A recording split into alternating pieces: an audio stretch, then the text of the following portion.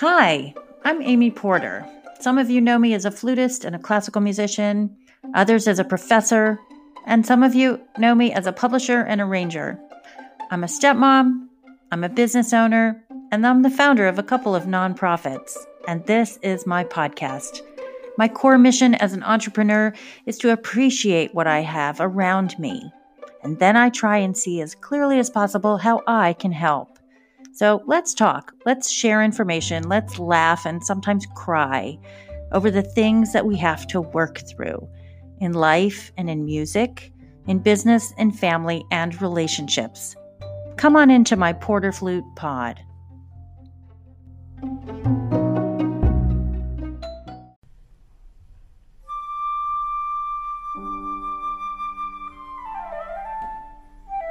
Welcome to Porter Flute Pod. It's episode 22.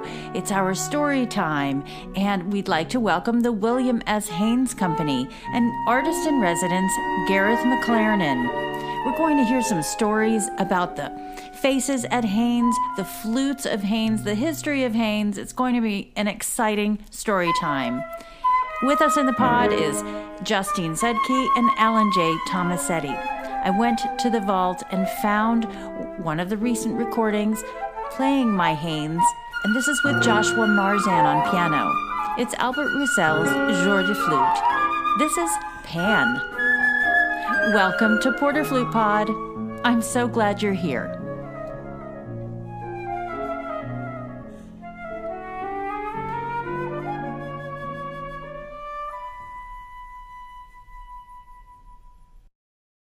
Well, Gareth, welcome to the pod.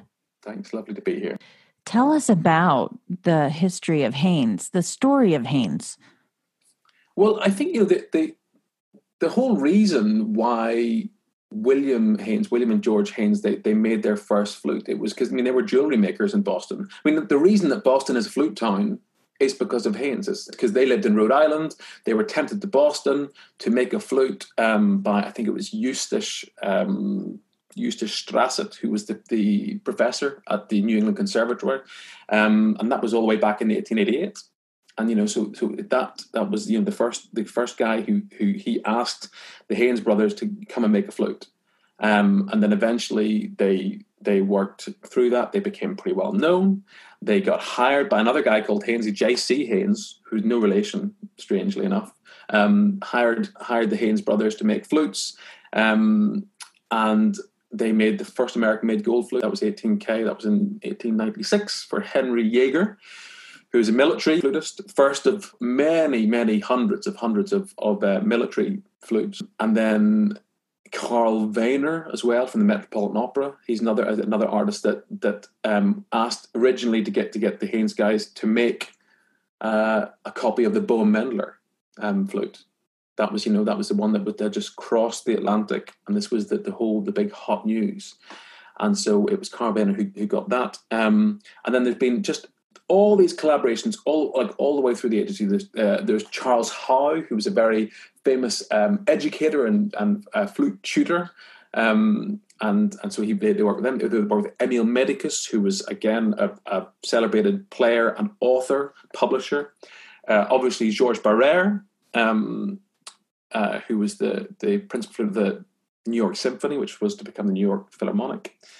And Georges Barrère, who's sort of like the first artist in residence almost. And he brought along things like, open holes. That's a Georges Barrère thing. The platinum flute, the first, complete platinum flute made on the planet. There have been other platinum tubed flutes made, but this was the first all platinum instrument. And then in the 50s, there was Philip Kaplan. There's obviously collaborations with Rampal, because Rampal was on his gold Louis Lot, and then he got a pair of gold 14K Haynes. Collaborations with Jacques Zoon, collaboration with Robert Wynn, collaboration with James Galway, even on for the James Galway Q series. Alan Weiss joined the company in 2004, was another artist in residence. Working with even as recently as 2016, working with Gaspar Hoyos, who basically requested a lighter instrument, and so a lightweight mechanism was born. And this is always, and so every time that an artist has come into contact with the company, I think the company's listened. And I know they've listened to me as well. I feel like at one end of the thread, I'm an artist that's also working with the company, working for the company. And I remember even just talking head joint design with Evan O'Leary, the master head joint maker at Haynes, and asking her to do something quite specific, quite sophisticated, just to make a small change to the end cut head joint. And then what she did was just revolutionary for me and my own playing, and has since been adopted, because it's that thing of just listening to people whose ears they trust, and and the people working there. I just have such high regard for them and their skills. The story is standing on the shoulders of these great flute makers, and then likewise, other flute makers have then sort of blossomed and bloomed out of Haynes. And so the whole thing is like a family tree. I've sort of made it one of my missions to bring these genius master craftspeople to the fore, so that people will see them, and they'll see their, so as well as seeing their work, they'll see them and sort of be able to recognize, oh, that's Dave, or that's Evan, or that's Joy, and understand the people behind these instruments. Finlay, he's like the it's almost like he's the sort of spiritual hub of the company. I asked him one time for one of these videos that I make. I said, how would you verbalize Haynes in a nutshell? And without hesitation, he just said, welcoming, personal, resonance. And that was it. And I'll never forget it, because it was one of the first times that I was in Boston, and that's what he said, welcoming, personal, resonance. And I just sort of thought, yeah, that's perfect, because that is not only Haynes, but I think it's him, and that's why it feels like he's the spiritual. But everybody adores Finlay, because he's like sunshine in a bottle. And he's positivity and genius also, which is one of these very rare things to see. I remember the first time I visited the workshop, I was sat down beside David Shipani, who's the head stringer and body maker at Haynes, and he was finishing off the side of a G sharp key or something, I think it was. And he pointed down at this tiny little microscopic pinhole on the side of the key arm and said, "Do you see that?" And I said, "No, I don't." And he said, No, just there." And so he gets out the magnifying glass. And says, "Do you see this tiny little microscopic pinhole?" And I said, "Yes." I said, "I'm going to give that another 2 strokes of the very finest file that I've got. And then if it's still there, that goes in the recycling. We start again." And I was like, "But I can't see that." And there's no one's gonna see that. He goes, "No." Well, he said, "I see it." Such subtleties. It was at that point when I sort of thought, wow, these flutes are quite cheap for what they are. For the love and the creativity and the diligence that goes into them.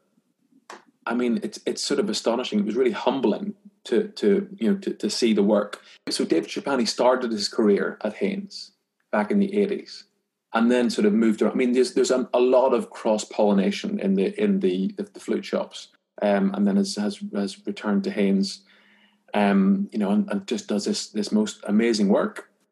The thing with Evan is that everything is done by ear. It's quite interesting because there's some head joints that you look at, and they look like pristine, and they look, very balanced and just perfect and perfectly polished and everything else. But they might sound a little bland or a little surgical or a little clinical.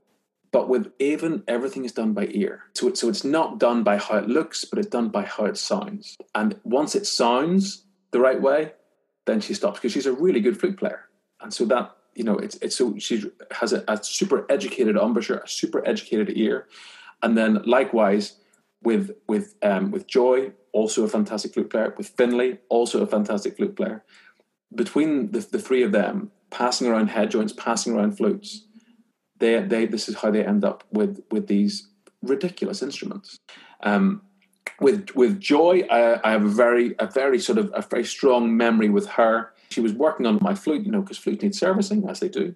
And so she was working on it, gave me my flute. I played it a few notes, and I said, oh, and I was like, it's good. And she said, no, give me. And I said, no, I said it's good. She said, give me your flute. And so she took my flute, because whatever it was, she'd heard what was wrong while I was playing. I didn't hear it. I thought it was fine.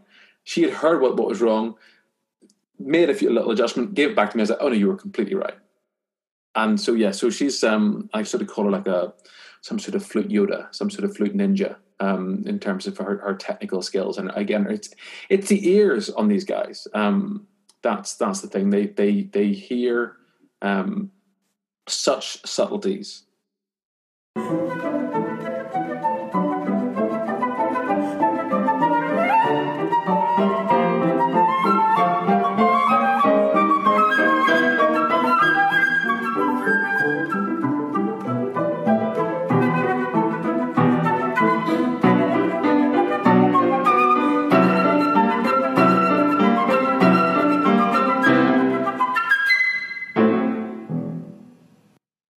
I remember so clearly, I tried my first Haynes flutes. I mean, because you have to remember, in Europe, Haynes was basically absent.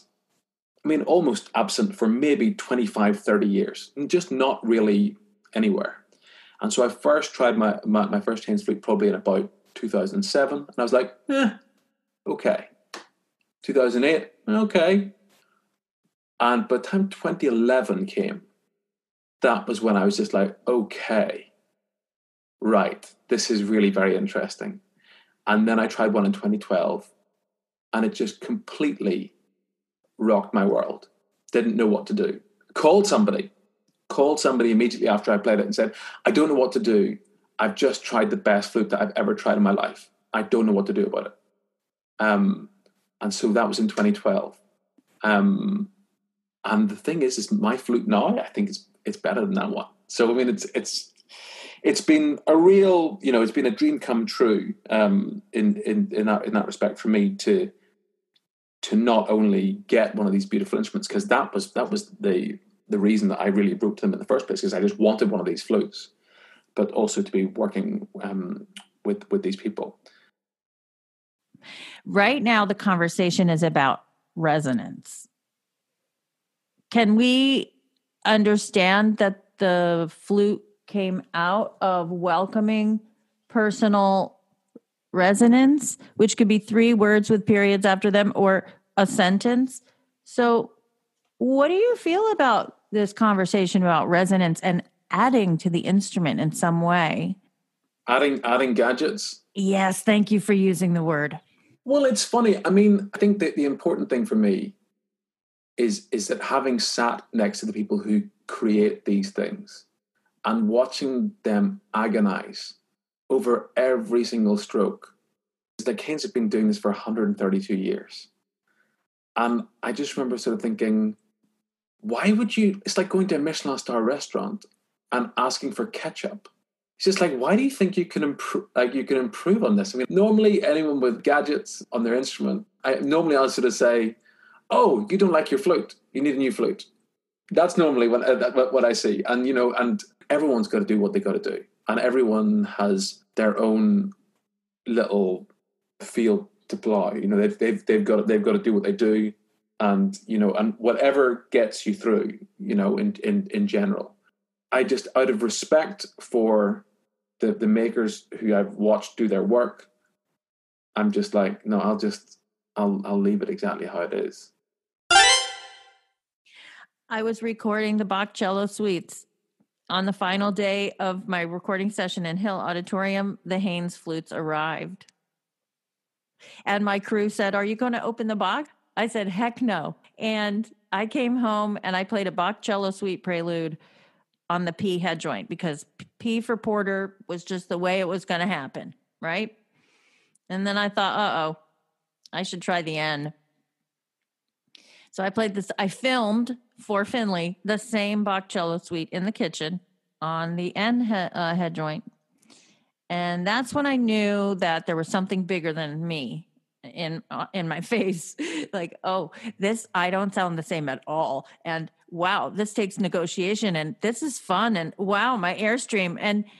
And guess what? I found out from Avon about 3 years in, I figured out when she told me the difference between the N and the P as far as a cut is concerned, I said, oh, well, since I am such a free air girl, and I love feeling the Airstream through the lip, from the body. I really pay no attention to the hands. Then my air is super free and I need the room. And she said, exactly. Yeah. No, I mean, the N cut, it reminds me of how they talk about these fighter jets. And they talk about these fighter jets that are fundamentally unstable. They shouldn't fly. They're created in an unstable environment, and so, and it's because they're unstable that they are so infinitely flexible, and and you can change the color just on a dime. It's kind of ridiculous, and so that's how I felt, and it is dangerous, and it's hard work. It is hard work. But it's like satisfying work. It's challenging, inspiring, interesting work. And it's that thing of, because it's possible to get a head joint that will just play itself. That's possible. And there are many of them out there, and it's possible to do that. But I've never felt so artistically satisfied and had so much inspiration from an instrument. That's, if I was being in advising a student previously, I'd say, just look for good piano, good forte, nice and even, and good articulation, blah blah. And this is how I would have given all these technical terms. Now I would say, find something interesting, find something challenging, find something inspirational, find something that's going to give you a voice. It's going to make you work with it to actually create something, because art is a struggle. That's always the best. Whenever there's a struggle going on, whenever there's a conflict going on, it's always the most interesting artistic. And I'm not saying we're not fighting with the instrument, but we're working with it, and we are. Literally, gaining inspiration from the instrument, which I had not had before. I had not had that before. That hits the nail on the head. I am so inspired by my flute.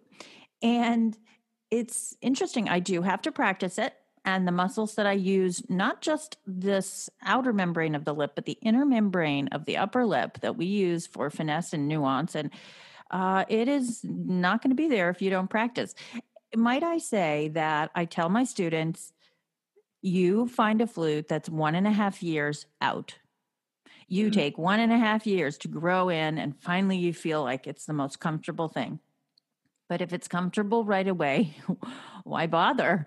You don't have a 15 to 20 year history with this instrument. And if you're going to drop $20,000 to $60,000, I would hope that you would have the flute for 10 to 15 to 20 years with a beautiful technician. And, it's a beautiful, anything in your life that's worth it. You're going to have that long, and it's a beautiful addition, part of your family. You take care of it and you use it. And the craftsmanship is impeccable. I'm just so happy to be part of this family and so welcomed.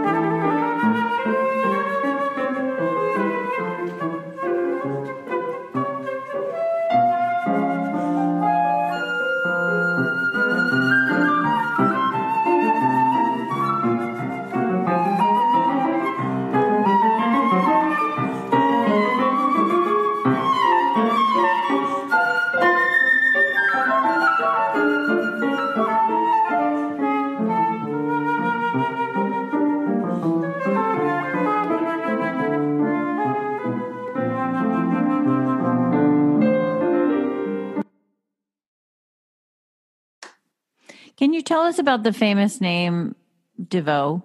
Yeah, well, I mean, Lou DeVoe, so he started in 1941. He started Hanes just as a guy, just working out his way up from the bottom. So it really is astonishing that sort of 1941, he became, he worked his way up through, became general manager in 65. And I think he had done military service in the meantime. So he'd been away being a Marine. Just after, not long after he joined, he fought in the Second World War, and then he became owner in 1976, and then then died in the 90s. Was it 96? And it was totally unexpected. And it absolutely rocked the flute world completely to its core. But it was just totally unexpected, far before his time, and it's at that point it's that seemed to be a period where it was sort of a perfect storm of several untimely deaths of owners. I mean, it was just no other way around it. You had Lou DeVoe, and then his wife, and his wife died, and then John Fregetta took it on, and then he died also. It was tragic. So they had this real decade almost of real turbulent uncertainty. And very, very hard times. So wasn't there a DeVoe scale? Didn't he have this system that some felt was out of tune, some felt was revolutionary enough to go with? Looking back at the history, I mean, Hanes was absolutely dominant. Basically from the 20s onwards, or the 20s up until, I guess, really this late 70s or so. They were really very, very dominant. The DeVoe scale was from 81, and that was in collaboration with Philip Kaplan, who's another artist who worked at Hanes. And so that was something that was developed. It was controversial, because Albert Cooper had done this work on the Cooper scale. But then the interesting thing about the Cooper scale is that Albert Cooper never made two flutes at the same scale. Never did. Cooper would always have said that the whole point of a flute scale is compromise. There is no such thing as a perfect scale, because if you move one hole or you change one height of a tone hole, it has a knock-on effect across the instrument. So what kind of scale do I have on my custom flute? You have a compromise. And again, I think it's that thing of DeVoe took quite a political position whenever he made the scale, made announcements, made declarations almost. I remember having a chat with one of these proponents of every flute's got their C sharps are too sharp, and so I said, so if you're teaching somebody, is the bigger problem that the C sharp is sharp, or is it the problem that they don't hear the fact that C sharp is sharp? I'd say that the latter is a bigger problem. If they don't have the ears to say, "Oh, that note's sharp, I have to adjust it," I think that's almost like a flute playing ear test. To be able to correct, to be able to have the embouchure flexibility, to work with this very flexible, very malleable note. Because if you can't hear that, you're going to be in difficulties. And so it's that thing of sure, you can make that note a little bit flatter, and then you're going to have the knock-on effect across the instrument. But that's a sticking plaster. Actually learning how to control your embouchure, and controlling the pitch of a fairly easily pitched note is a more useful skill than having a C sharp that's in tune if you just blow it straight, as it were, in my view. And come on, students, if you hear it and you're out of tune and you don't fix it, that's a bigger problem for me. If you say, "Oh, I didn't hear I was out of tune," then I say, great, okay, let's learn how to hear intonation. But if you can hear it and you're not fixing it, that's a foul. That's a big red flag on the play. Yeah, I mean, that's the thing. And it's just that thing of, and it is ubiquitous. It is everywhere. They are still playing C sharps too high, and I sort of think, do you not hear that? And if you don't hear that, I have to say, if I had a nickel for every D flat that is sharp on my CDs, on my albums, someone would be rich if I gave someone a nickel, because I didn't have those people in the booth the whole time, the whole CD. When I did, you can hear it. And when I didn't, you can hear it. And so I just have to say that sometimes it's like singing. Do you know singing in tune is really hard? We should have some great respect for singers that really go to the last degree to tune up their instrument. And they have to deal with so many variables. And so for flute players, why are we not understanding that we have so much available to us? We have vowels. We have what the flute maker made. Like, why are we questioning the fact that we have to do work? We have to do work. Is there a style of mechanism on the Haynes flute that is special, or is it does it come from a historical perspective? Can you tell me about that? Yeah, it's an interesting one, because there's a whole combination of the feel that is sort of, it's unique to Haynes. There's different companies, especially different, in Boston, you could, by playing the different instruments, they are totally different. There's huge differences in how they feel, how they react, the action, even the key height, all that sort of stuff. And what I noticed about the Haynes is, first of all, it seems to be the thickness of the tone holes, thick tone holes, which I really appreciate. I say it's a bit like closing the door on an Aston Martin. You get this very satisfying gong, like this gong gong, this sort of very pleasing heaviness and weight to the key, to the key closing, and you get a very satisfying return on the key as well. But it's whenever you put the key down, there's a certain feel that gives you a certain, I don't know, it gives you a certain amount of confidence with it. That's how I can sort of describe it. That's how it feels. There definitely are, these things are manufactured to be that way.